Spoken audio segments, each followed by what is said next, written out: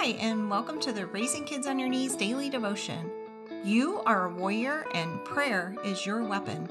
I'm here to help you step up your spiritual parenting by sharing the word and asking the hard questions.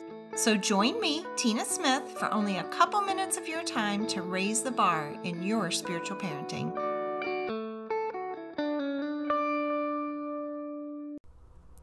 One of the life lessons that we can learn from Mary and Joseph is that unexpected pregnancies are no mistake.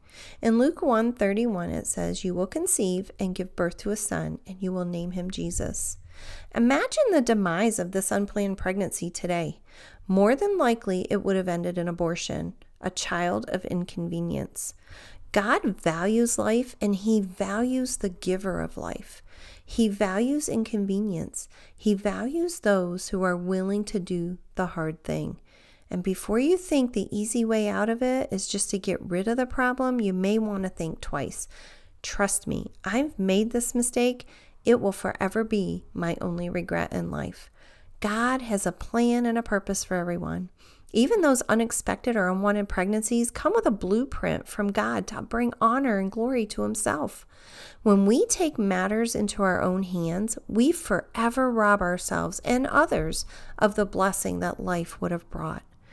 If you made the choice to abort an unexpected pregnancy and are regretting your decision, there is hope and healing in Jesus. I've written a couple of books on it, and I'm going to leave the link in the show notes so that you can go over to Amazon and check them out.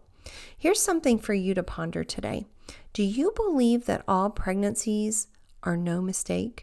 Let's pray. Heavenly Father, thank you that you value my life from the time of conception. You created me with a plan and a purpose, just like you do all life. May I value life, whether expected or unexpected.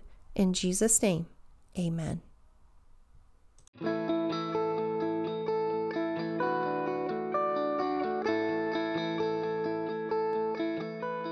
Thank you for joining me for the Raising Kids on Your Knees daily devotion. You can find this devotion as well as other parenting tools at raisingkidsonyourknees.org.